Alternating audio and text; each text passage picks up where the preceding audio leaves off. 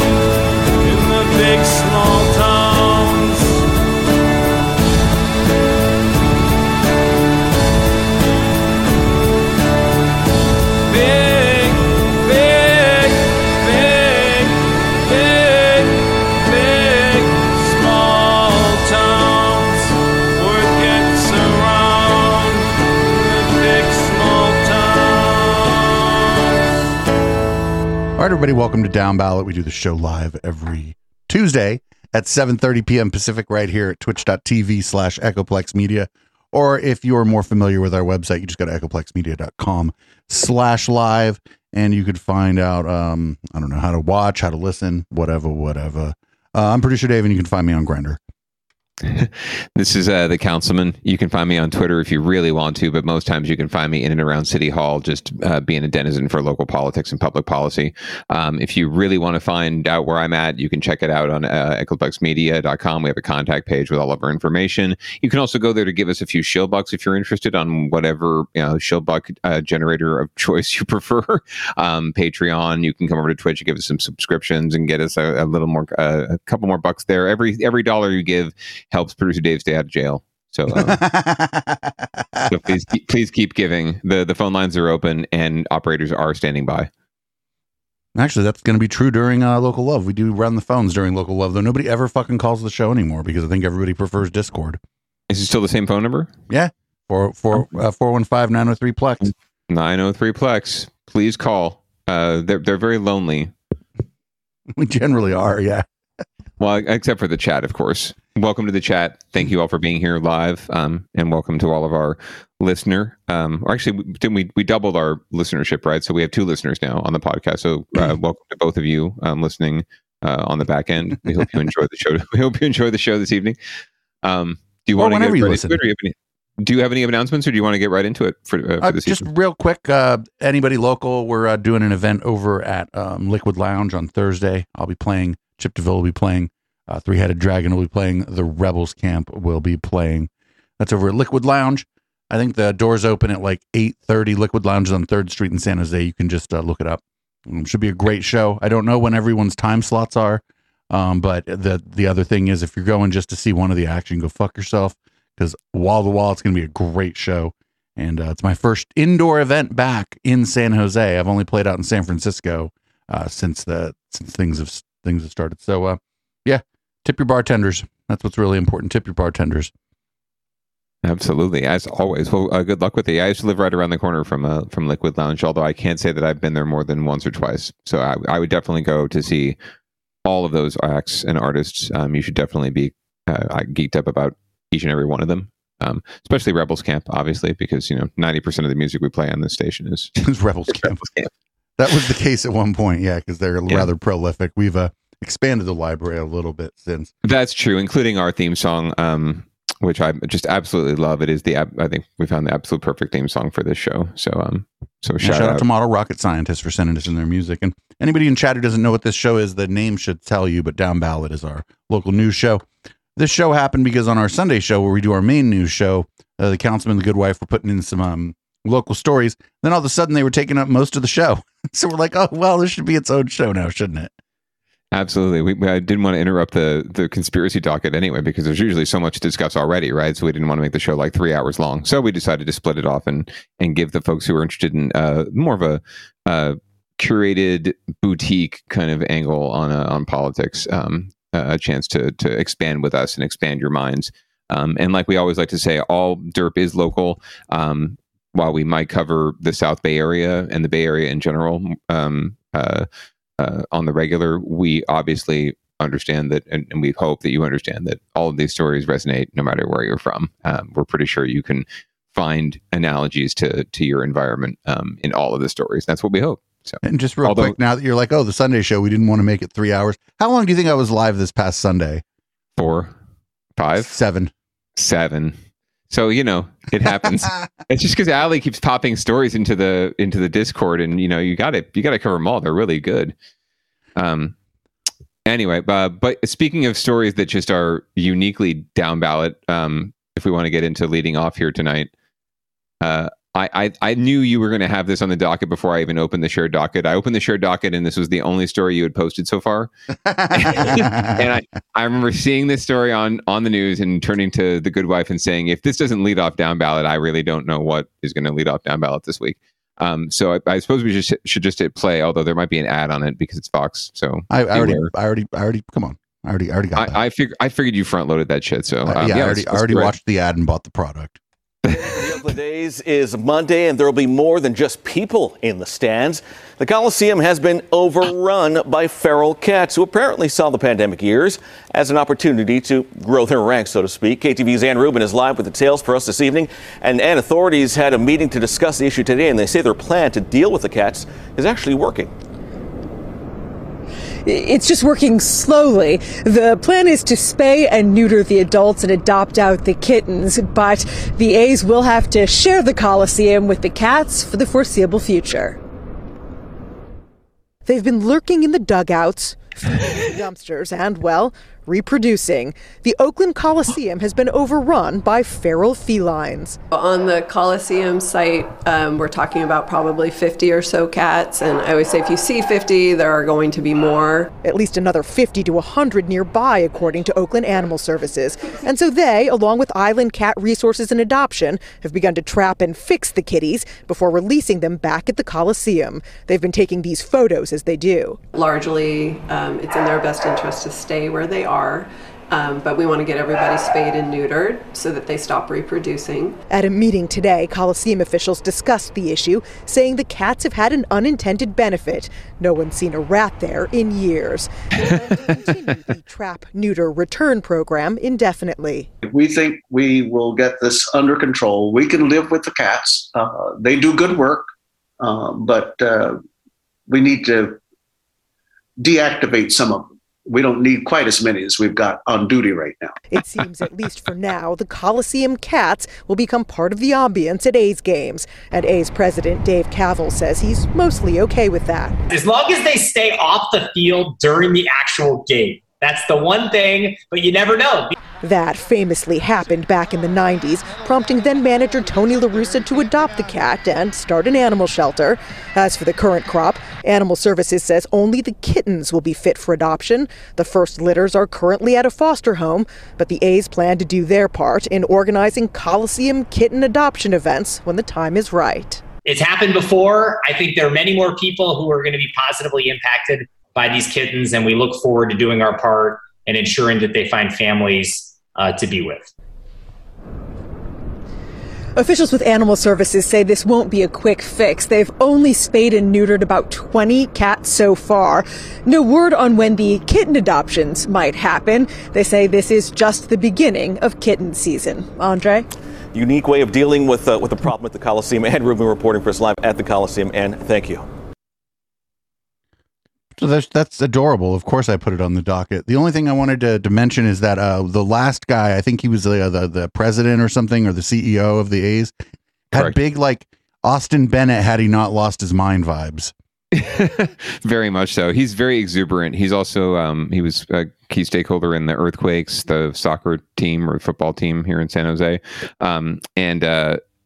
yeah, he's also the guy that's looking at Las Vegas and trying to leverage Las Vegas against Libby Schaaf in Oakland. And he's a very interesting guy, very rich, obviously, sort of polarizing with A's fans. But yeah, this is, it sounds like good news for the cats, I guess. The ones who get picked up, they get spayed or neutered, so they're not like propagating themselves all over the place. And they get to go back to the Coliseum and enjoy, leftover nachos and steaks from the tailgating party. Maybe lap up a little beer here and there. They're having a good life. So I think that's why they're releasing him back. And then we'll definitely keep a listener and viewers aware of when they're having the adoption events, because I'm sure plenty of our viewers and our patrons would love to hear about little kitties that they could adopt. Plus, every day is Catterday. That's true. And I did not know there was a kitten season, though. That's pretty interesting to me. I would figure, I guess winter would typically be the time when you would think, adoptions would be most needed. But yeah, I didn't realize there was a kitten season. There's a baseball season. So hopefully the cats can bring good luck. It looked like there were some really fierce cats out there, actually. So maybe like they can, invade the opposing team's clubhouse and like pee all over everything, right? And just stink it up, or right, or like tear up their uniforms, right? So they can't play the game. Yeah, I'm sure there's plenty of benefits that the A's could reap from these cats. It's much better than the last issue that they had at the Coliseum, which was around sewage backing up. We covered that, right? Yes. The sewage backed up into the clubhouse and the dugouts. Too many cats is better than too many poops. Yeah, I'd say so. Stagnant poop, not good. Cats, you can deal with as long as you just don't get bit by the feral ones. You need to make sure that they get their shots too. So Baldy to the cats. Thanks for cleaning up the rats. Very nice. And hopefully when they move to Vegas, they'll take you with them. But probably not. No, but then the cats can just inherit the old Coliseum. True, but then there won't be like hot dogs and nachos and stuff to eat. It'll just be sort of dead. So they'll just have to live off of what they can scavenge in Oakland. Poor Oakland. Always left behind. Well, shall we move on to winners and losers? Yeah. This is the segment where there are no winners, and if anybody does win, it's not who you're rooting for. This first story is the Bay Area reacts to the court overruling a mask mandate. I got to tell you, I thought the judge was supposed to rule on the constitutionality of laws and regulations and not just spew out the Facebook comments in their judgment. But here we are. Seems like what happened. Well, look, I mean, we all know who appointed the judge, so. Well, yeah, but I mean, this was some of the judges that the former guy appointed have just done their job like a normal judge. Like most of them have so far. A lot of them, turned down a bunch of the whack stuff after the last election. But this person, they just it was just straight up the worst comments in a COVID comment thread from Facebook. We got a live one. So yeah, so this is the Bay Area's reaction to it. Overturning on just public transit. I thought it was just the flights, but on public transit too. I ain't getting on that fucking train without a mask. Fuck that shit. Oh, we shall see. We shall see what the local authorities decide to do. And moving you forward this midday as mask mandate for travelers, well, that's changing. Well, this comes as a federal judge in Florida struck down the mask mandate on planes, trains, and buses. And now NBC Bay Area is learning that Bay Area agencies are following suit here. Now, the changes are causing some tension and confusion among all of those travelers. NBC Bay Area Sierra Johnson joins us now live from SFO to help us sort all of this confusion out. Sierra? Don't make her stand in the airport. Let her stand outside, dude. Let her stand outside. She's masked up at least. For many, sorry. There's still a little bit of confusion about what is going on following that ruling out of Florida. So we've been here all day. We started bright and early, and at that time, nearly every employee here at SFO was wearing a mask. There weren't that many travelers, but as you can see now, there are several more travelers than earlier this morning. For the most part, a majority of those travelers are still wearing their masks, but there are a handful that have decided to not wear their masks. So let's take a broader look at what exactly the new rules are regarding the mask when it comes starting with airlines. So take a look at your screen. We have a graphic to break down exactly which airlines stand where. So masks are officially optional on the following airlines: Alaska, United, Delta, JetBlue, American, as well as Southwest. But what if you're traveling by public transportation? Well, that's where things get a little more complicated. You can see there are three categories. The first, masks are recommended with agencies like Amtrak, San Jose Airport, SFO, Oakland Airport. They're saying they're recommended. VTA, Muni, AC Transit telling mask riders they're still needed. And so far, covered. BART is telling us they are currently undecided. So this is where we're hearing from passengers, both those taking off and those who have just landed here at SFO. They're telling us how they're approaching this new milestone as well as their experience on a newly mask optional flight. We were actually surprised because we hadn't actually heard the news when we flew out of Tampa, and then we were told by United that they had lifted the mask ordinance, and it was nice for us because this was a longer flight to California. I still felt very... Well, they just cut that off right in the middle of that. I guess they didn't like that lady's commentary over there at over there at NBC Bay Area. Oops, YouTube fail. No, the video just cut. Like, it wasn't YouTube. It was like just the end of the video, you know? Oh, weird. Well, or maybe I meant like the upload. Maybe they forgot to upload the whole video. But yeah, that would be very interesting. Can you imagine mid-flight? Someone is on their paid wireless, and they're like, "Oh snap! Someone overturned the mask mandate," and the flight attendants are like, "All right, woohoo!" No, there was videos of that. There were videos of like pilots like announcing like that the mask mandate had been lifted. Take off your masks. Yes, all right. Take off your masks and enjoy walking about the cabin. Yeah, that would not be happening for me. The good wife and I would be like murdering people to get their masks back on.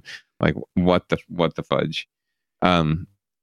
Well, we shall see. But again, just this haphazard patchwork quilt of regulations is just going to do nothing but, one, piss people off, give people an opportunity to call shenanigans on the government, and continue to distrust, right? I was heartened to see that if you did watch behind Sierra Johnson, like it seemed like almost everyone walking behind her had a mask on. I don't think I saw one non-masked person actually in her whole. She was at She was at SFO. Yeah. I mean, that was what you would hope, right? Yeah, it's gonna be. Yeah, she was at SFO, so it's just gonna be a different scenario because the Bay Area, like, we're just like, oh, a mask, all right, sure, whatever. Truth. I think for those who want to say, why would you trust the government because they are they keep changing the rules and regulations and shit, sure, but like the people who study public health, they didn't just change everything because of the court, like, you know what I'm saying? Like, it's the masks were a good thing not because the government said so, but because that's what public health experts at both private and public institutions were saying, right? Right. And they're the ones that have to, they don't make the policy, right? So they can do everything they can to say, well, hey, this is the science, guys. We really should do this, right? And they do have some authority as far as, control over, some to some extent, schools and other public agencies in terms of keeping them open or closed. But they really don't have a lot of authority when it comes down to it. It's really the local governments and the elected bodies that have the authority. And so when you're dealing with elected officials, as with any kind of government agency, the staff just is at the beck and call of politics, right? And local politics, which is the worst. It's relationship politics. It's popularity contest politics. It's middle school cafeteria politics, right? So you have these geniuses like Sarah Cody, right? These brilliant minds who've been in this field in public health for their entire lives, who've been working in this for like 30, 40 years, some of them. They're absolutely experts in their field and they know what they're doing. And they're doing their best to try, like if it was up to them, right, and her, and if everyone was as forceful and as good as Dr. Cody has been, then we would have been, I think, a lot more locked down on the whole across the country and around the world. Unfortunately, it's just not the case. And so you end up with this patchwork quilt because no one is willing to take charge and just be like, this is the way. This is the way. And listen to the science and listen to the health experts, because they would all probably get together, 99.9% of them, and say the same thing. Like, yes, wear a mask, get vaccinated, get your booster, do all the things, right? Stay home. If you don't have to go to work, stay home. Like, they would absolutely be saying all of these things if it wasn't for the need for politicians to appease the voters in their districts and their donors, right? Their campaign donors. So it's pretty disgusting, but that's just it's where we're at. And for people who aren't from this area, Dr. Cody, who you're talking about, is the public health, basically the public health king or whatever, queen for Santa Clara County. And one of the things I did like about her is I heard her hedging a lot. Like when she didn't know, she would say things like, the best information we have is this. This is what it seems like is going to happen next. We're hopeful that this can happen. Like all that kind of wording, like makes people, at least people like me, more confident, because it's like not this, we're sure and we know everything kind of wording. It's here's where we're at. Here's what we think is going on. And I've been pretty impressed. And what was it? Was her first name Sarah? Is that right? Sarah Cody? Yeah, correct. And then she got pretty well known in a couple years ago when Santa Clara County became the first county in the nation actually to go into COVID lockdown and shelter in place. So she definitely has made a national name for herself. And that has helped her, I think, her win political will and support from the Board of Supervisors and other local elected officials in Santa Clara County. And it's really why we're leading, the nation. San Jose and Santa Clara County are leading the nation in terms of, especially urban areas, in terms of vaccination, boosters. We have always led the way, testing, whatever the benchmark is in this fight against COVID. So I think there's a couple reasons for that. One, for all the shit I talk on all the engineers and shit who came in and ruined our culture. Those people, the flip side of that is during a crisis, those people are going to be more inclined to trust public health officials, science, virologists, people. Yeah, they're just going to, so what? Okay, so they ruined all the art and culture here, but like the flip side of it is in a catastrophe, you could trust them to like be able to determine who is and is not an expert most of the time.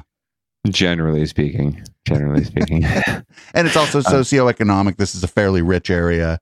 The public health infrastructure here before the pandemic was like best in the nation, if I'm not mistaken. Santa Clara County is best public health system in the nation. Very strong. I mean, we actually have, if you want to talk about single payer or full, full affordable health coverage, we have it here. We have universal coverage here in Santa Clara County. All children have been covered since the Children's Health Initiative passed in the late 90s. There's a public health plan that I was on for a while, but it's available. You can get it for free if you're of need. There's public healthcare options up and down here, and access to it. Where it has been sort of lacking has been in places like East San Jose and East Palo Alto, and areas where most of the Easts, basically, where it tends to be more people of color and lower income communities where the access just isn't as good. So we have community health clinics, but they can't really do the same kind of level of work that Valley Health and Kaiser can. Well, not for nothing, the big hospitals on the west side, Yeah, exactly. And the scale and Stanford, right, for example, the biggest hospitals in the area, all on the west side of the peninsula. So they can't really do the scale. So they have lagged behind. But on the whole, right, if you look at the averages, yes, we're doing great. But there are pockets where it's like where there is absolute need and we're not doing as well as we could. So we could be doing even better. Imagine that if we served all of the folks who need it. Well, here's a story about poop. We like to talk about poop. This time it's not poop in front of the Artisan Cupcake Shop in San Francisco. This is just COVID lingers in your poop for months, apparently. And here's a local story about it. It must have been a slow news day. COVID slow movement. Scientists are gaining more clarity about those lingering COVID symptoms. Turns out COVID can remain in different parts of the body, including your gut. NBC Bay Area's Audrey Asistio spoke one-on-one with the author of a new study at Stanford. Wastewater surveillance. It's been a reliable way of tracking COVID spread in communities. In order to interpret this information that we're getting from wastewater, it's super helpful if we understand how many people are secreting or excreting SARS-CoV-2 RNA in their stool and for how long, right? But over the past 2 years, scientists at Stanford Medicine have taken an even deeper dive, looking at the actual feces of COVID patients. Dr. Ami Pat is the senior author of a new study just released this week. What was interesting in our study was that we not only found that SARS-CoV-2 genetic material, or RNA, was in the stool sample of a large proportion of our patients, but we actually found that people continued to shed SARS-CoV-2 RNA for weeks and even months. She and her colleagues found about half of infected patients with mild to moderate COVID began shedding traces of the virus in their waste in the week after infection. Oh, what is that? 13% still had COVID in their why did you have to show that? months later, and almost 4% harbored COVID in their waste 7 months later. To be able to interpret these findings, it's critical that we understand the dynamics of fecal shedding in patients, and that's part of They had all kind of B-roll and stock footage they could have shown, but they had to choose that. I call that the P-roll. The poo roll. That was fecal shedding at its max right there. It was like a fucking goodness. For people on the pod, man, that was like a sink. It was like not just like it was like an industrial sink that was just spitting poop water like into it. Like why like I'm sure it's useful like at the treatment plant, but they could have just shown us something else. It was a spigot of shit. That's all I can say. It even made this lady make a face. We're going to get a screenshot of this. Well, this is her job. This is what I'm thinking. Like, this is someone's job. This is this lady's job is to look at shit all day. I mean, God, that's got to be just foul. Hey, can you give me some of that shit over there? I need to look at that shit. Is that shit ready for looking at? Is that shit ready for analysis? No? Is it not fresh enough shit? Can we get some fresher shit? We really need fresher shit to analyze. Hope to be able to achieve with studies like ours. Mounting evidence that COVID can actively infect the gut for months, and those affected often suffer lingering gastrointestinal symptoms such as nausea, vomiting, and abdominal pain. And so I think it's just really important that we keep an open mind about this virus and understand that it is continuing to evolve. In Mountain View, Audrey Asistio, NBC Bay Area News. Well, yeah. But just think, like, so I wonder if these people are blinded in this study. Like, are they just grabbing whatever poop they can in the sewage system, and are they actually like the Nielsen's ratings? Like, are they picking out people that just randomly, right, and testing their poop? I wonder, right? Are we all contributing to this grand study? Because all the poop flows to the same, for the most part, in San Jose, Santa Clara County. All the poop flows to the same place, to the wastewater facility up in North San Jose, in Alviso way. Man, I'm sure you have all kind of interesting things to say about this, but we're moving on to the next story. Yeah, no, I got nothing. It's poop. I was going to try and get us away from the poop into more, recycled water and poop water, but we don't need to talk about that tonight. You're still talking about it. Am I? Really? Shit. Okay, so we're going to move on up to Antioch. That's a little bit north of here, north and east of here. And they're having some issues where people just don't agree about what kind of flags to fly. We'll let the local news cover it. See what's going on here. All flags matter. It gives me hope that there's progress being made. That's how Robin Kuslitz of the Contra Costa Rainbow Community Center says they feel to know the pride flag will be displayed at their hometown city hall for all of 2022. The mayor says reports of recent homophobic attitudes being expressed in Antioch spurred the council to take the unprecedented move. This is a place that welcomes everybody, and we're going to do our damnedest to ensure that everybody feel welcome in this community, including our LGBTQ brothers and sisters. I have this out front of my house. Instead of the rainbow flag, the newer Progress Pride flag, which is more inclusive, is now being flown.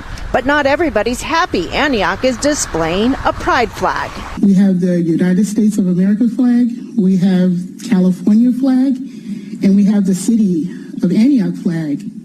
Why do we need any other flags? 2 council members voted against it, saying they have no problem displaying the flag for Pride Month, but keeping it up all year isn't fair to others. I was contacted by some veterans and said, what about us in November at Veterans Day? Some police officers said, what about us? Spoke to a firefighter yesterday, said, what about us? I think we just need to be representative of everybody in the community, and if we fly one flag for, 9 months now or 8 months that are left, it just doesn't leave us to do anything for anybody else. The mayor insists other organizations can still request their flag be flown as well, but many think displaying the Progress Pride flag is needed. I love that my hometown's flying the pride flag. Kuslitz says she's proud Antioch is sending a strong statement that the LGBTQ community has a place in the city and can be celebrated year-round. It is a historic move. I think it could really be a model for many cities to do, and raising the flag for the rest of the year. I mean, that's such a huge step and a huge symbol.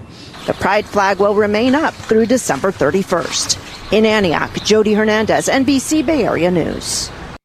I mean, it's good timing with all this weird shit going on with everybody like claiming a bunch of teachers, that any teacher that's gay that mentions it is like some kind of fucking groomer and shit. So it's fairly good timing, I think, all things considered. I bet it doesn't necessarily have to do with that, but I just think considering the political environment right now, I think it's not the worst idea in the world.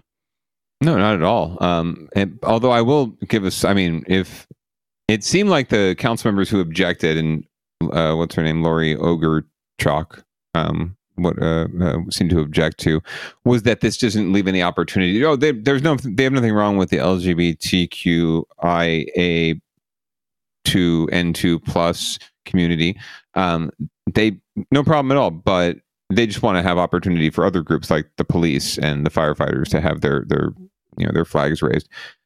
To which I would reply, make an allocation to get a second flagpole. You only got one flagpole out front of this place. Like it's already overstressed anyway. You got 4 flags on there. Get another flagpole, and then you can fly all the freaking flags you want. If you want to recognize POWs, great. If you want to recognize veterans, great. If you want to recognize, you name it, right? Another country. San Jose does it all the time. San Jose has 4 flagpoles out front of their city hall. Granted, it's a bigger city hall, and they spent way too much money on it, but they got 4 flagpoles, and the 4th flagpole is used all the time for ceremonial flag raisings. They read the Greek flag up the other day. They raised the United Farm Workers flag. I've seen I think the South Vietnamese flag or the Unity flag is getting raised in a few weeks. So, get another flagpole. It can't cost that much money. They probably don't want to appropriate the money, and they just don't. Secretly, they don't like. They get squishy about the pride. There's this other and it's always been this position, and I think that the people who voted no on it would tell you that their position, like in private even, would tell you that their position is something like, oh, it's fine if people are gay, I just don't want them showing it to me all the time. Mm-hmm. You don't throw it in my face. Don't throw your gayness in my face, producer Dave. I think that's like that's and what they said there wasn't that, but I bet in private that would be what they would tell people their position about it is. And it's like, well, whatever. It's like, and I don't mean to be crude. It's LGBTQIA2S. Oh, that's the new. I think all inclusive moniker. I just go back to the easier one and I say queer folks. Boom. Got it. Yeah, right. Like, is that okay? Is that so? As a white straight dude, I need to ask. I need to ask. I think it just matters who you are and like you know what I'm saying? Like, sure. I mean, I'm all for that. Like, I would love to be able to my queer folk, right? Because like culture. otherwise, because there's a lot of people who would do this thing where they're like LGBTLMNOP, where they're making fun of it. And so if you stumble over it or whatever, I think there's some chance of being misinterpreted. Yeah, right. Right, because there's just some chance of being misinterpreted because I don't remember the acronym either, and it's like not my job. The queer community is fine. Like my only concern, I guess, with queer would be just I don't want to appropriate it to the extent where it seems like I'm trying to like claim that it's my culture too, right? Or that I understand. As a straight honky, I don't think I will ever. But I do. But I completely appreciate and love, and I love the phrase. So I'm happy to go with it as long as folks understand. That's where I'm coming from. But yeah, I think like I said, the big problem there is that a lot of people make fun of the acronym, and then if you stumble over the acronym, somebody might think you're making fun of the acronym, and that's why I don't do it. That's true. So we're going to go ahead and skip this next, this yikesy story that you said the worst. We're just going to skip that. Just a story on the docket that was big yikes. If you want to check out the show notes, it's the worst person, like winners and losers. This is loser. Like this is like triple loser. But with everything going on in the world right now, people just don't need that story. I thought we were here to depress the fuck out of people. Well, then in that case, let's watch Big Eyed Shaban for 10 minutes. Oh God! So we've been covering this thing, right? It's at San Francisco, get your shit together, but it's really like San Francisco. All right. We understand this guy wants a Peabody Award or whatever. We've been watching this thing. It's called Saving San Francisco, but so far it's just been about one dude that like is in desperate need of mental health treatment and has been terrorizing the community, and the city, county, and to some extent the federal government has let him and the community down. But that's what this has been about. It isn't about saving the city of San Francisco. This would have actually been a wonderful fucking documentary if they would have been like, hey, look at how the system is failing this person and everyone in fucking what part? Oh, they're going to tell a whole story about this guy again. Don't worry about it. That's all they got. Right. They've got like 27 episodes of the same story about this guy. So we're on to part 6. It's called I'm Not That Guy, so maybe it won't be about that guy. I don't know. It might be, though. I think he actually meets that guy in this one. This is like the ultimate one. Okay, so 20 years ago, living in San Francisco, in my 20s, super fun city to be in. My girlfriend said, hey, we're joining. Why is everything less fun now that I'm in my 40s? You idiot. It's just harder to have fun. Your body doesn't work the same way, you fucking idiot. So I said, okay. It happened to be kind of a fancier gym than I'm used to. But yeah, it was definitely a gym for beautiful people. It had these showers that were peekaboo showers, where if you were to jump in the shower, people on the outside could see a silhouette of you showering. That was in the Castro. I like that. I like that gym. So one of the perks with the gym comes free memberships with one of Crunch Fitness's personal trainers. I didn't really want to do the session, but I figured, okay, it's free. We'll see what happens. I show up and I meet my personal trainer. He's very nice. He's very funny. He seems professional and also fit, which is a good thing. Definitely within the first 20 minutes. It's the guy. Like, oh, I am exhausted and I don't feel great. I start getting lightheaded and I think, okay, where can I do this? Knowing that I'm about to throw up, and sure enough, I threw up in the middle of the gym in a garbage can. And I come back over to him and he smiles and he says, hey, you earned your wings. You did it. That's what we're supposed to do. We're supposed to push you to the limit. And he definitely pushed me to the limit. Okay, so what's crazy is a couple years later, I'm driving in San Francisco and I'm at a stoplight and I see this homeless guy, which isn't unusual in San Francisco. I lock eyes with him and I was like, whoa, I know this guy. He made me throw up. personal trainer from Crunch Fitness. It was hard to put together, like, how did this happen? How did this guy go from working at this great gym and now he's on the street? I'm a cameraman at NBC and I'm an editor. In fact, I'm actually editing this actual series you're watching right now. So I'm scrolling through the video and I lock eyes with the man on the screen and my mind is blown. I'm positive that this guy we're doing a story on was my personal trainer and who was the same guy that I saw homeless on the street 20 years ago. And that guy... Oh, Tim! James Durgan. Dun, dun, dun. It is just about him again. But he is that guy. Ribbit. James Durgan has been locked up here at the San Francisco County Jail for more than 200 days. We spent weeks asking him for an interview. He said no. Hi, James. But then he changed his mind. Because you kept fucking harassing him. Talking to reporters while I'm inside of jail, so. And here you are. Yep.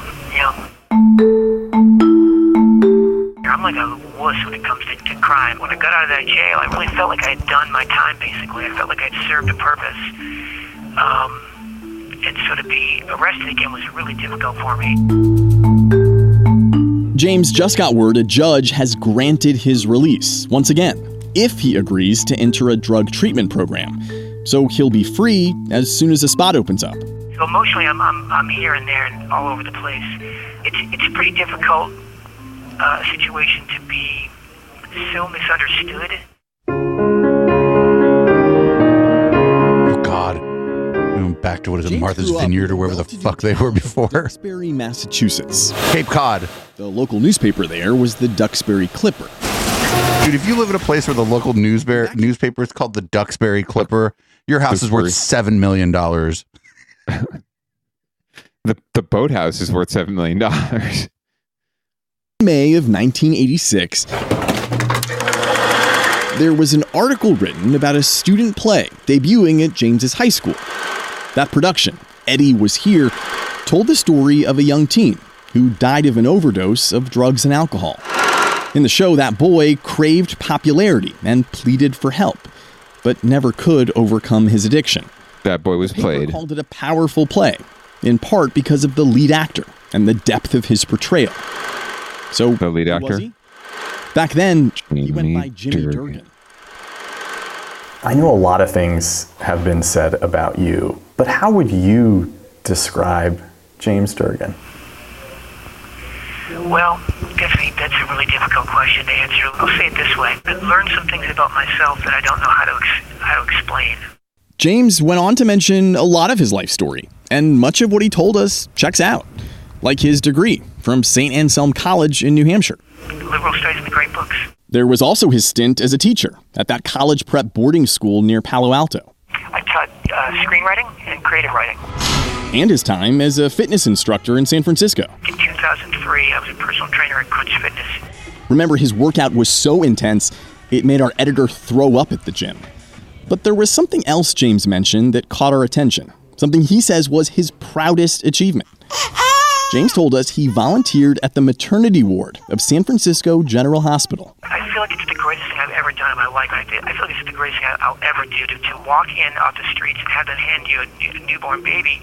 And all you have to do is stand for an hour with a newborn child in your arms. So you would actually volunteer and hold newborn babies? Oh, heck yeah. This is way before all this stuff. So it does probably seem a little out of context, but I'm basically the same person. Could you understand how there are some people who might hear that and frankly think that's unbelievable? Yeah, I suppose. James said he volunteered there more than 20 years ago. We checked with the hospital. Their volunteer records don't go that far back. But 2 longtime employees there don't remember having a male volunteer. My mom, when I was a kid, she said to me, I want you to always rely on the exact nature of your own experience. And I think that what she meant was don't let someone else's idea of you guide your own belief about yourself. And so I'm in a situation right now where there's a lot of talk about me, a lot of talk about like what kind of person I am. I'm not I'm not that guy, basically. I'm not that guy, so... How does a well-liked and well-read guy from Massachusetts end up in jail here in San Francisco? I don't understand what it is to be guilty of this stuff. I don't. I mean, I'm not a hurtful person. I'm not a harmful person. I know I'm going to be somewhere in the future looking back on this knowing like, wow, that was all just someone else's story for me. Before you got here, where were you living? In a sleeping bag. How long have you been homeless? In 2008, I think the decision I made was back in 2008. Yeah. Yep. So we're talking about well over a decade. Yeah. It's not a bad life. It's not a bad life. It's not a bad life. While living on the streets, James shared much of his journey on social media. And many of his posts sounded like pleas for help. "I think I'm running out of time," he wrote in one message. "What does it mean to have the worst kind of pain ever?" he asked in another. And his friends seemed genuinely concerned.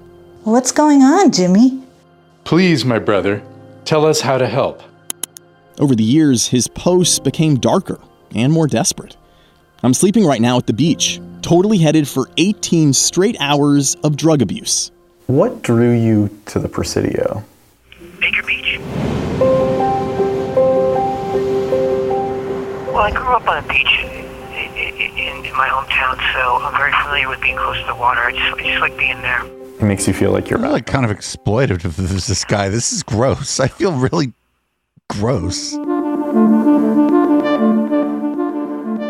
This is how he feels. Who is Anne Ray? Uh-oh. Why do you say that? What is your name again? Begad. Okay, as you edit this story, right, I think what we should do is just give Miss Ray credit for being unapologetic about her concerns. I just wanted to say something. They've shown that fucking clip like every episode. That we would not be in this situation at all. I'm sure we could be best friends. I'm sure we could be. You think you could be best friends with Anne? Oh, I could be best friends with anyone. Yeah. She's convinced you're obsessed with her. Obsessed?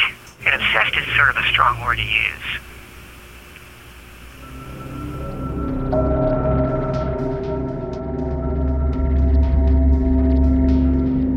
How would you describe your relationship with Anne? How would I describe my relationship with Anne? Well, I don't have one with her. I've never spoken to her. I've never actually even met her. I mean, maybe not for lack of trying, but they showing up to her house naked one night. Do I remember that? Gosh, what do I say? Do I remember? Let me try this. I showed up without clothes on because my friend recommended to me that I just show how sorry I was about things and that it would at least display a vulnerability. Yeah, they're just like fucking. This is just like some kind of like, I knocked on the door and stood there. I don't know, some kind of weird. Can't even come up with the words for like what they're doing here. And I took off running. It feels really. It's just really exploitative. It doesn't just feel that way. I think it just is. Your way of somehow apologizing to her? Yeah. It's not my nature to harm people. It's not my nature to harm. Did you ever use chalk to write a message outside her house? Chalk. Like, is he supposed to admit to doing all these things? Like, right? If you were rational, you wouldn't be sitting here on TV if you haven't been convicted of them yet, right? Right. That's your lawyer. Your lawyer would tell you, "Fucking don't say anything." Why are you talking to the fucking media at all? Who was it for? Me. So the "I love you" message wasn't for Anne. It could have been. It wasn't. I mean, if she wants to receive it that way, but it was basically. See, like he sounds like an attorney. I wrote I heart. Mark I. I mean, you've seen that before, right? I heart you. Yeah, he's definitely been coached by his attorney, but as well he should be. People have called you aggressive. Oh, by the way, this shot of Begad was filmed after the whole interview happened. Aggressive. This is the only shot happening during the interview, live, or that. But there's, as you can see, you'll never see Begad in this shot, right? You'll only see that shot. So that's fake? It's recorded separately. He might have been asking generally the same questions, but you can never know for sure word for word, but it's definitely recorded separately. He was interviewing him live. I'm sure I'm positive he was interviewing him live, but they shot it separately. DMT, Suboxone, and K, which is they call it Spice, and then there is another one. There's a number of them. How long would you say you've been an addict? Oh gosh, for years, since I can remember. How does it feel to know you'll be released soon? Well, I've been through it so many times. Law enforcement sources told us he's had about 60 arrests, but James himself says it's been more than double that. Over 140 times. 140? 140 times. That's like for you to know. Between court expenses and hospital visits, someone who is chronically homeless costs taxpayers an average of $35,000 per year. James has been homeless for at least 14 years. Oh no, they're going to go look how much he's costing. Oh, shut up. Yikes. Criminal records we obtained show at least 40 different public defenders have represented James in court, sparring with at least 43 prosecutors in the DA's office. His run-ins with the law span years, even dating back to when the Vice President of the United States, Kamala Harris, was San Francisco's district attorney. For James Durgan, the wheels of justice have been more like a revolving door. Sometimes it's funny, I get more nervous about getting released than I do about staying in jail. Why is that? Sometimes I think I'm involved in something in which people want to hurt me so badly that they'd rather just keep me in jail. Do you feel like you're a victim in all this? No. Look, you do see both of them in that shot. Mm-hmm. Oh, there we go. This is, the exception that proves the rule. 1 minute remaining. We have one more minute. Okay. Do you think you'll wind up back in jail? I don't think so.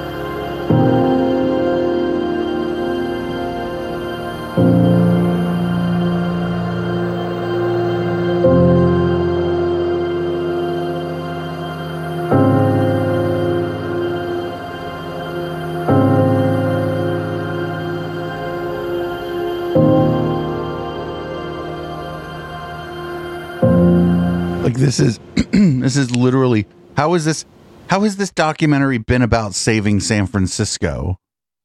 I don't know, other than Begad seems to think in his head that, and the producers seem to think that this guy, this one gentleman, is somehow indicative and representative of the entire system that is failing us, and failing to protect us and failing to protect people like James.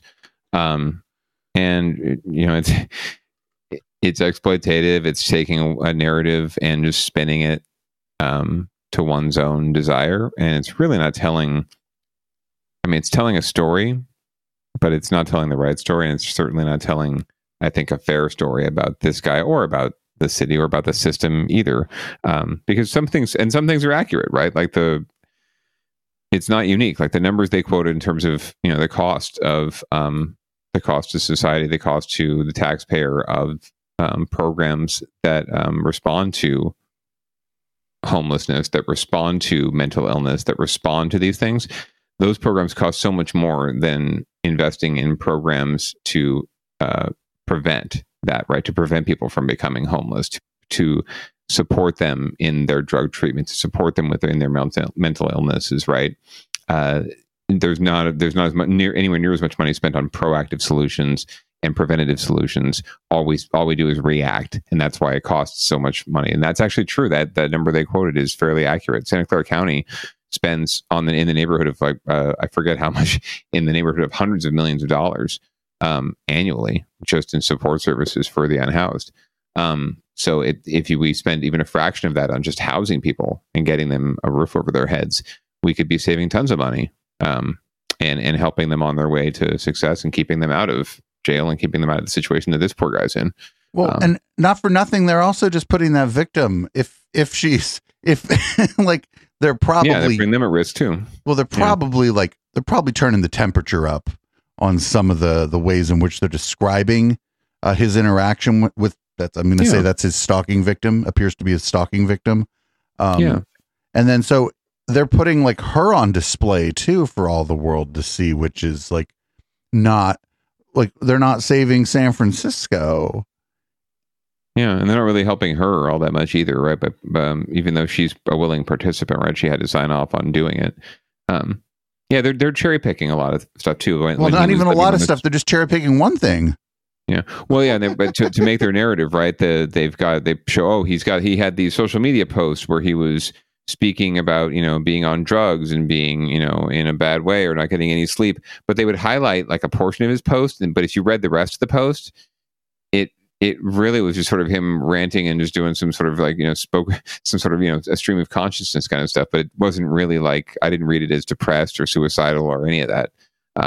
And then you can pick a comment out of Facebook, it's like picking that shit out of pepper, as they say. It's like there's a million comments you could pick out of anyone's post that if you take it out of context, it means something. I was like, oh, I'm sorry, bro. How can we help? It's like, I get that when I post about my dog passing away, right? I get posts like, so sorry, bro. If you need anything, I'm here for you. But I'm not suicidal. So, nor am I on drugs, nor do I have mental illness. So there's about a little less than 3 minutes left of this. Are they going to save San Francisco in the next 3 minutes of this fucking thing? I doubt it. I'm amazed we watched the whole thing, but I doubt it. Let's see. All this season, we've been searching for answers on how to go about saving San Francisco. But you haven't. You haven't been doing anything. You've been putting the lives of two people on display. Right. But maybe another question we should be asking is, what would it look like to save James Durgin? Think about how many lives he's impacted. The people who fear him and those who love him. The pain he's caused and the pain he's suffered. His cost to the city and the price he's already paid. And James is just one of more than 8,000 homeless in San Francisco, all with their own unique stories and needs.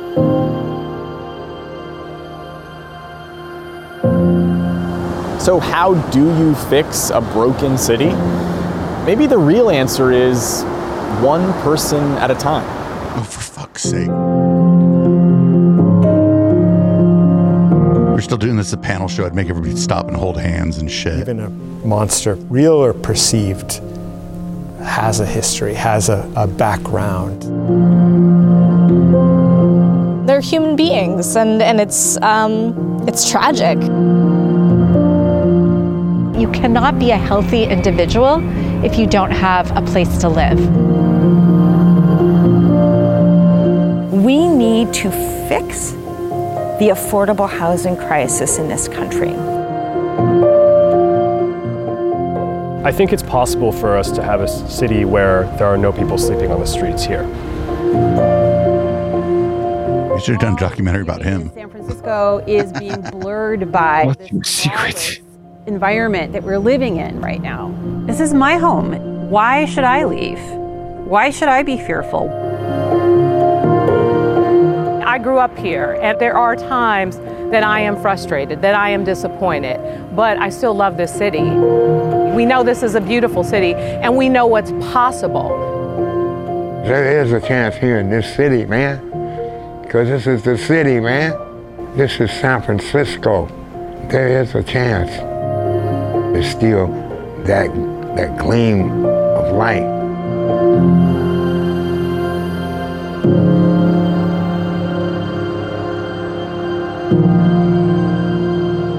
So, like, there's a little bit of pining away for a past that never existed going on here. Oh, this was a once great city. Shut the fuck up. Yeah, it's everyone's lament, right? San Jose, you're hearing it. It's like every time you go to public comment at a council meeting or a soups meeting, you hear that comment. I've been in San Jose, or I've been in Santa Clara County for 40 years, and man, it's a different place. I get it in emails too. As a public servant, you see it in emails all the time. This city is a lot different than when I grew up here, when we used to be able to walk down the street and we knew everybody, and we waved to everyone, and there was ice cream and soda pop and honey and walnuts and roses everywhere. I don't know. Yeah, exactly. I don't know what freaking reality they're living in. But it's definitely not, or what they thought they were living in, but it's definitely never been the case, really. San Francisco has always been a city, like any other city, with a dirty underbelly. And whether it's this or it's something else, like going back to the industrial age, let's face it, like, if stuff like this isn't happening in a city, I don't know what is, or if it's really a city. So, and that guy pining for, oh yeah, we're going to, one day, no one will be living on the street. Come on, folks. We all know that's bullshit. Even Jesus said it, right? There's going to be poor people for, everywhere. There are always going to be poor people. The question is, can we, reduce the pain? Can we reduce the numbers? But you'll never get rid of homelessness or poverty as long as we're in a capitalist system. That's what we get. So that's the results. Oh my goodness. Well, we made it to the end of season 1 of Saving San Francisco. So we'll see what happens in season 2. Well, what you're saying there too is just as long as somebody gets to have an abundance, somebody else is going to not have enough, Right. And that's always the case, right? It's when you're talking about, that's what capitalism is, right? So if people want to complain, that's the system we've all bought into. So if you have a problem with that, but you also have a problem with, socialism writ large, whatever, get the fuck out. Like that's the choice. That's the choice we have. We can be about each other, or we can be about me. Famously, someone, and I don't know who the fuck it is because I don't know these things. Someone was like, socialism or barbarism. It seems like we've chosen barbarism. Well, speaking of barbarism, we're going to go down ballot here and do a little lightning round of a few down ballot-y stories. The first of which is we're having a special election today in San Francisco. We'd be remiss if we didn't mention it, in Assembly District 17. This is to replace David Chu, who was appointed city attorney. So we're going to find out what it's looking like going into the election tonight. And then we'll have about, right before we leave, we'll probably have the first results posted. Hey, good morning. It's Tuesday, April 19th. I'm Ty Steele, and here's a look at our big stories today. And we just learned that 3 of the 6 people killed in the deadly gang shooting on K Street in downtown Sacramento had ties to local gangs. Casey, this isn't it, is it? Paperwork filed by the district attorney for Smiley Martin, one of the suspected shooters. Well, that's one of them fucking bait and switch videos. Look at this. Baited and switched to this. San Francisco to elect new legislator and runoff, and then we got 3 killed in shooting spree. Oh well. Well, it's fine. We can certainly move on. We have more than enough stories, and like I said, we'll have some results in this election soon enough. But I can give you the Cliff Notes. It's basically become a referendum on housing and who wants to build more of it. YIMBY versus YIMBY. I wouldn't say YIMBY versus NIMBY. It's just sort of different gradations of YIMBY, different gradations of progressivism, which is what happens in San Francisco elections. Like I'm more progressive than you. So we'll see. Matt Haney versus David Campos. Matt Haney is a current supervisor. David Campos is, I believe, a former supervisor, chair of the Democratic Party, or at least a vice chair of the Democratic Party. And so both of them have establishment support. Both of them have labor support. Both of them are Democrats, but they've been really chomping at the bit to get after each other over who wants to build more affordable housing. So we shall see how it comes out. Meanwhile, Chesa Boudin, the DA up in San Francisco, is still facing a recall election that's coming up in June, I believe. And people have been bagging on him quite a bit. But here's a positive story coming out of his office of something they've been doing that's reaping rewards. A dramatic story now about a man who is in prison for a murder he did not commit. He's about to walk free after spending more than 32 years behind bars. Today, a San Francisco judge exonerated Joaquin Ciria.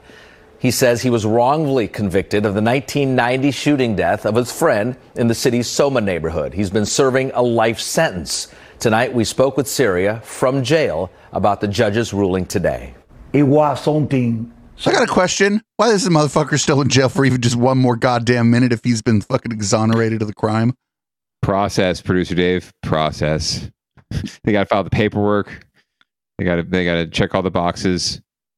Process. Special. You know, it's something that, like I say, you cannot describe the feeling. I'm happy because, you know, it is one of the more important days of my life. You know, it's one of the important days. Remember, I've been looking for this day, you know, for almost 32 years. You know, and final, justice be done. Oh. The judge's decision today came after San Francisco's district attorney, Chesa Boudin, requested a new trial. Boudin has a specialized team in his office that reviews cases where incarcerated people say that they were wrongly convicted. In this case, a man came forward to say he witnessed the murder and Ciria was not the killer. I'm just mad that he's the fucking, you know what, fucking cut that red tape and let that motherfucker out. Hell yes, I'm with you completely, 100%. Let him out with fucking like pockets full of fucking $100 bills too, so that he can go have a fucking good old time or whatever, man. Fucking, you could do all the paperwork, you can do all that shit while he's not incarcerated. Yeah, that's a fantastic point, by the way, too. Like we talk a lot about, you know, making sure that folks have stability when they get out of prison, right? And that's for folks who've committed the crimes, right, and have done their time. What about someone who has been wrongly imprisoned for 30 years? You know, what do they get? What do they get when they're walking out? Right, pat on the back and thanks a lot. Sorry about the mess.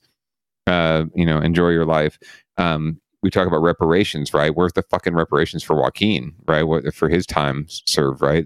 Even if he was making minimum wage for 30 years, right? We're talking like $1 million, really. We owe this guy at least.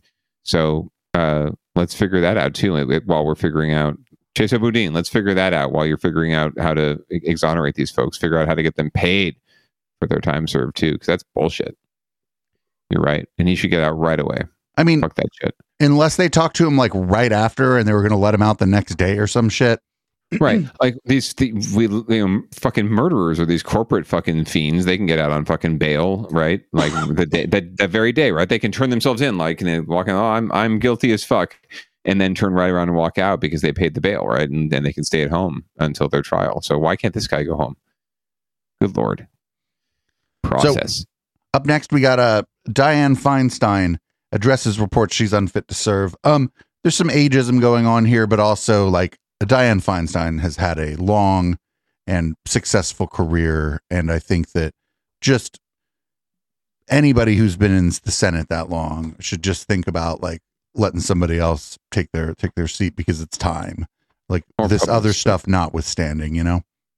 Yeah, I mean, I don't mean to be ageist, but she's like $1 billion. Right. So she's been around, and it is starting to show. Like if a person who's my age was exhibiting the same, same tendencies and behaviors that she is exhibiting, I'd be a little worried, probably even more so. But yeah, let's see what folks have to say. Is fighting back after reports that she's become mentally unfit to serve.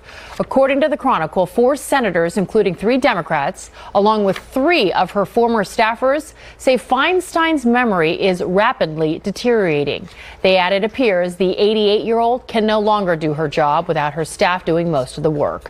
One Democrat... Well, that's true of almost every elected official. They just described every elected official. Toward retirement. Feinstein's term runs through 2024. Feinstein released a statement that touted her efforts to reauthorize the Violence Against Women Act, as well as secure funding for California. It also read in part, quote, "I remain committed to do what I said I would when I was reelected in 2018. The real question is whether I'm still an effective representative for 40 million Californians, and the record shows that I am. That other stuff notwithstanding, I just think that anybody who's been there that long has been there too long. Yeah, I mean, I don't believe in term limits per se. I think that elections should be taken more seriously. And if you did that, then you would have term limits, because if someone fucked up so egregiously that they needed to go, or they were just deteriorating like that, like eventually someone would be able to oust them in a fair election, right? But we don't have fair elections, and people don't take elections seriously. So unfortunately, term limits might be necessary, but you have to change the Constitution for that. So that's going to be...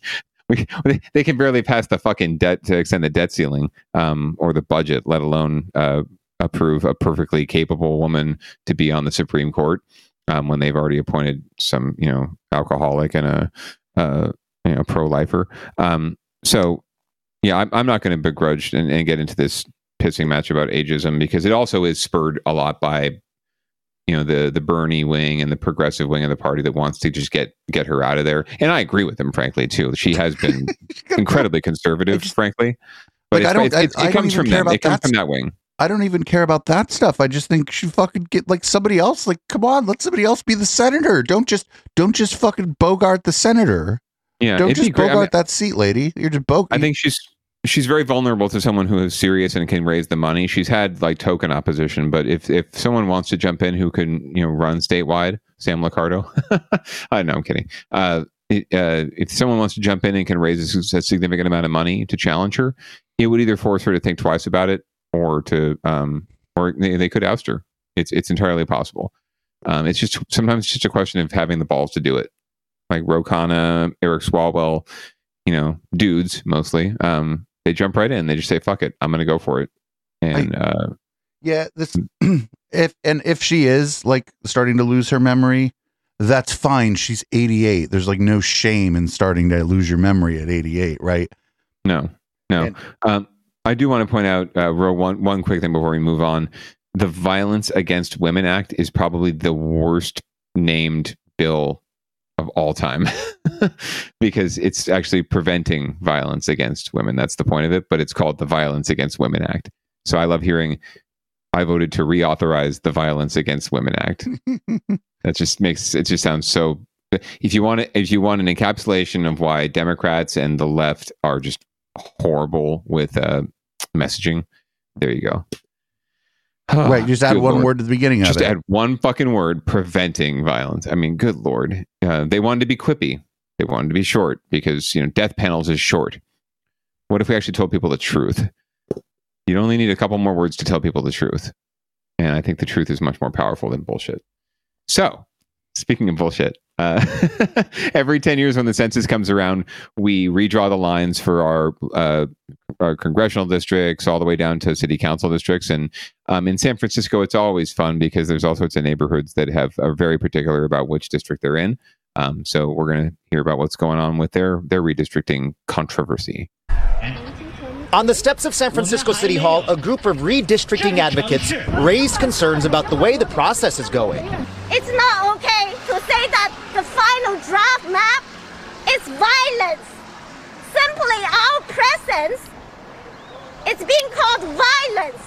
They say residents in the Portola and Visitation Valley neighborhoods want to be reunited after 20 years of being in different supervisors' districts. But in video shared by organizer Josephine Zhao, tensions erupted during work sessions and meetings between opposing coalitions. The redistricting board first approved a controversial new map, but then rejected it earlier this week after widespread concerns. It was so blatant, and the disrespect was so blatant that Stevie Wonder called me and he could see it. Right? Uzuri Peace Green is with a coalition of groups in Potrero Hill who did not support the now rejected map. They say uniting Portola and Visitation Valley would happen at their expense because they would be cut out of Supervisor Shaman Walton's district. He's the only African American currently sitting on the board of supervisors, and they're concerned they would lose representation at City Hall. Black people in this city have been struggling just to survive. Your mayor is a black woman. For decades, our numbers have been going down. The now rejected map had also raised concerns among LGBTQ and Latino immigrant communities in other districts. Voting down that map also means San Francisco is now missing the deadline for this work to be completed. Everyone watching this process is hoping that a new map will be quickly adopted. The next meeting is scheduled for April 21st. At San Francisco City Hall, Sergio Quintana, NBC, Bay Area News. Oh, man. Of all the things, all the arguments around redistricting that I just hate from people who don't understand fundamentally what it's about, or they're just using it as a reason to make an argument and make a name for themselves and cause trouble, is the one about, well, I don't want to be carved out of this particular council member or this particular supervisor's district, right? This person, not the seat, not the district. It's the person who's temporal. They could be gone in the next election. They could be termed out in 2 years for all, I don't know. But to get pissed off about having the specific representative is, to me, a moot point, right? You work with whoever you got. And if you don't like who you get, if you get redistricted, go out there and run someone else, or vote for someone else, right? Don't just accept what you get. You have too many local elected officials running unopposed anyway. So if you really don't like who's representing you, no matter where you live, go find someone to run against them, or you do it. I'm also like, and I don't know enough about San Francisco, the history of the way the districts work, that kind of stuff. But I'm also, this is like in the backdrop of like other places outside of California where there different districts are being drawn intentionally to dictate the results of elections and to dictate the results of the way the state house works and stuff. So like, if you don't like the way that the map is being drawn here, it might just be a good idea to fucking back your camera up a little bit and take a look at what's happening in some of our neighboring states like Arizona, how all their maps are being drawn to favor like a specific point of view, especially as that state turns into a reliable blue state for any kind of at-large election. So I would just suggest maybe that if you are getting in California, especially in big cities in California, if you're getting, upset about the way district lines are being drawn, just back that camera out a little bit and take a look at some other places where they're 100%. Doing these things specifically to corral votes. Yep, 100%. And watch out for, in the same way, it tends to be seen as a thing that Republicans or red states do. Blue states do the same thing, right? If Democrats have control, whoever has power over it is going to try and control it. So California, we have voted on, and we have an independent redistricting commission at the state level that covers state and federal races and districts. And locally, a lot of jurisdictions have adopted these independent commissions too, or semi-independent commissions. So the more space you have between the politicians and the maps, the better. And so we should appreciate what we have here. You're right. Oh, well, I want to let you roll on down to local love. But before we go, there's always another thing. And it's usually animal related. This one is in the actually winners and losers kind of category, but it does fit in both spots. And it's close to home for the now space. Can you tell people what happens? Yeah. So apparently, well, let's just watch the story. It'll play for itself, but it's a sad one. The owner of a baby goat is pleading for its safe return after security video shows a woman stealing a goat on Friday in Pinole. It was a newborn baby goat. Its mother was with other goats. They were clearing vegetation in the area for East Bay mud. The owner of the goat says the newborn goat needs to be back with its mom to survive. Goat mama just wants her baby back. Oh They're nice little family animals, and she's goats are us. And the baby goat really needs the mom. It needs the mom's milk to be able to thrive. Now, the woman seen on video stealing that baby goat was in a silver or gray 2016 Ford Focus SE hatchback. If you have any information, call Pinole Police. Seriously, who's so fucked up that they steal a baby goat? And it's like we take it a little personal around here. When people rate us, it's goats. We have a couple different goat emotes and stuff here for people in the chat.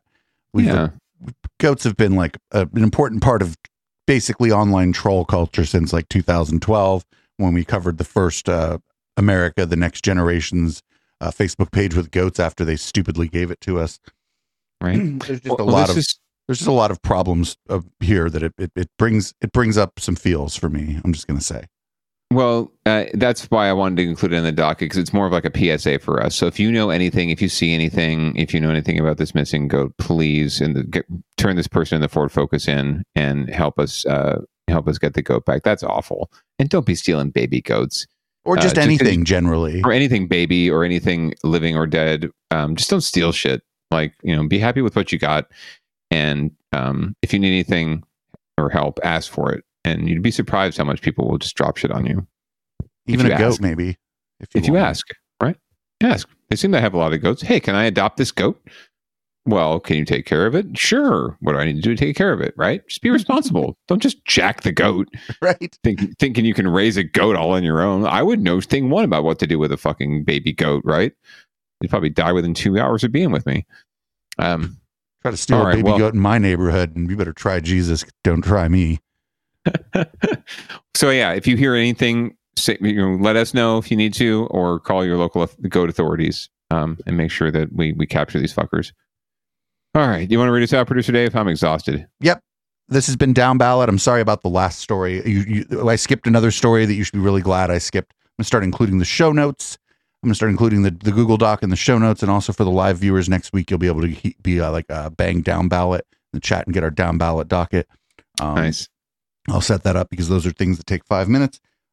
If you're listening, viewing, watching live, stick around. We're going to go to Local Love next. I hear Chip DeVille milling around in the green room. Also, if you listen to this podcast, you might enjoy the Local Love podcast. Just search for Local Love on any of your podcatchers. We now come up first because the other podcast with that name hasn't been a podcast since 2018. Check out our other shows. Just search for Echoplex Media in your podcast app of choice. And if any of our shows don't show up in your podcast app, please let us know. I can fix that for you. All of our shows are now also on iHeart. It took us a long time to get on there. I think because they suck, not because our shows suck. Tomorrow night is 420, but HK will be live in studio for the Intellectual Dollar Tree. That'll be 7 p.m. Pacific or on your podcatchers. We're not sure what we're going to do. Maybe Tommy Chong did an extended conversation with Joe Rogan, or I don't know. Joe Rogan's too litigious. We can't do it. Anyway, this is fucking Locals by Audible Smoke Signal, and we'll be back next week for Down Ballot, and we'll be here every night except Thursday. Goodbye. Peace out.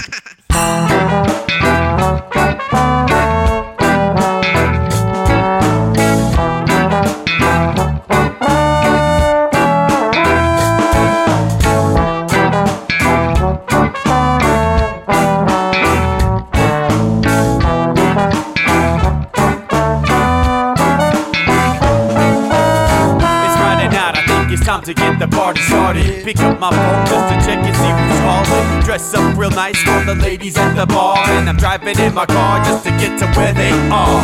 Here at the local scene is where I plant my feet. It's where I smoke my cigarette and I hold my drink. I look at all my friends, they're all blazing green. Here at the front of the stage waiting for MTV. Where are those guys who's standing next to me with a pipe in his hand ready to blaze for me? About 5 minutes later we're all singing Queen. Now get the fuck up on stage, man, rock the scene, yeah. We do what we want, and what we want is to jam. So sit back and enjoy the band.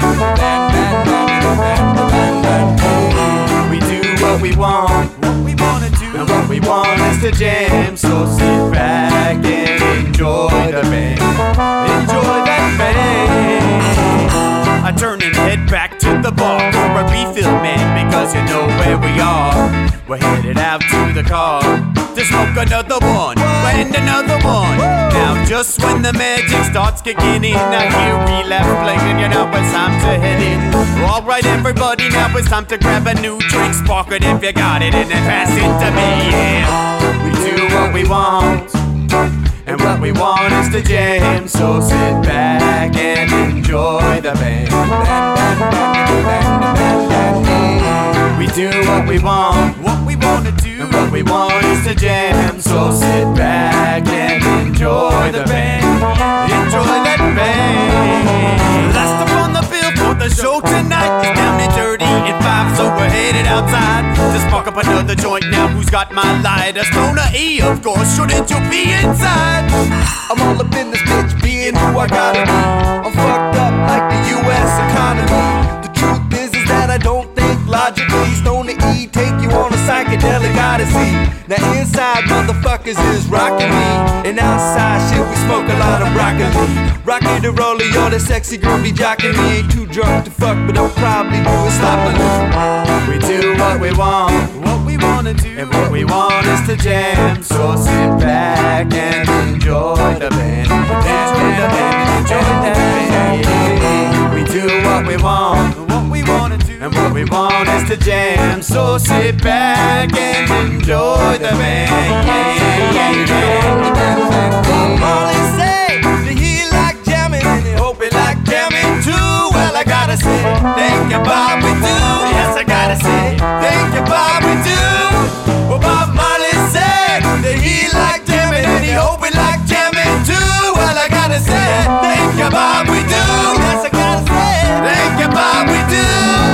Yeah, we do what we want, and what we want is to jam. So sit back and enjoy the band.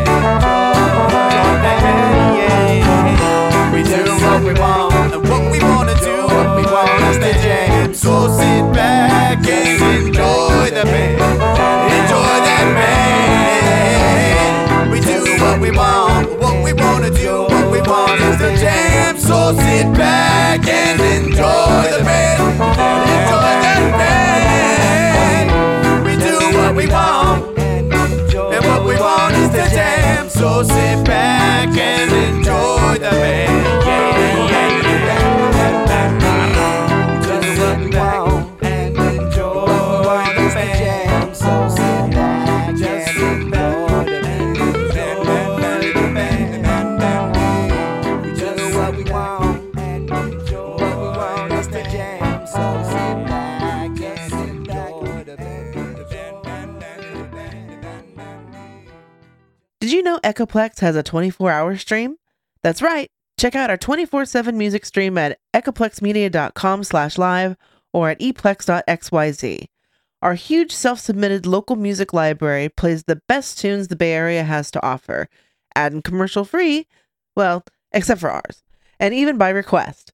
Check out the player on echoplexmedia.com or at eplex.xyz. Bookmark it and enjoy it all day. Echoplex is very supportive of our local music scene, and we hope you enjoy the soundtrack they've so graciously sent in for us to play on our network. If you like who you hear, please go check them out. The names of the artists are displayed on the player at echoplexmedia.com and at eplex.xyz.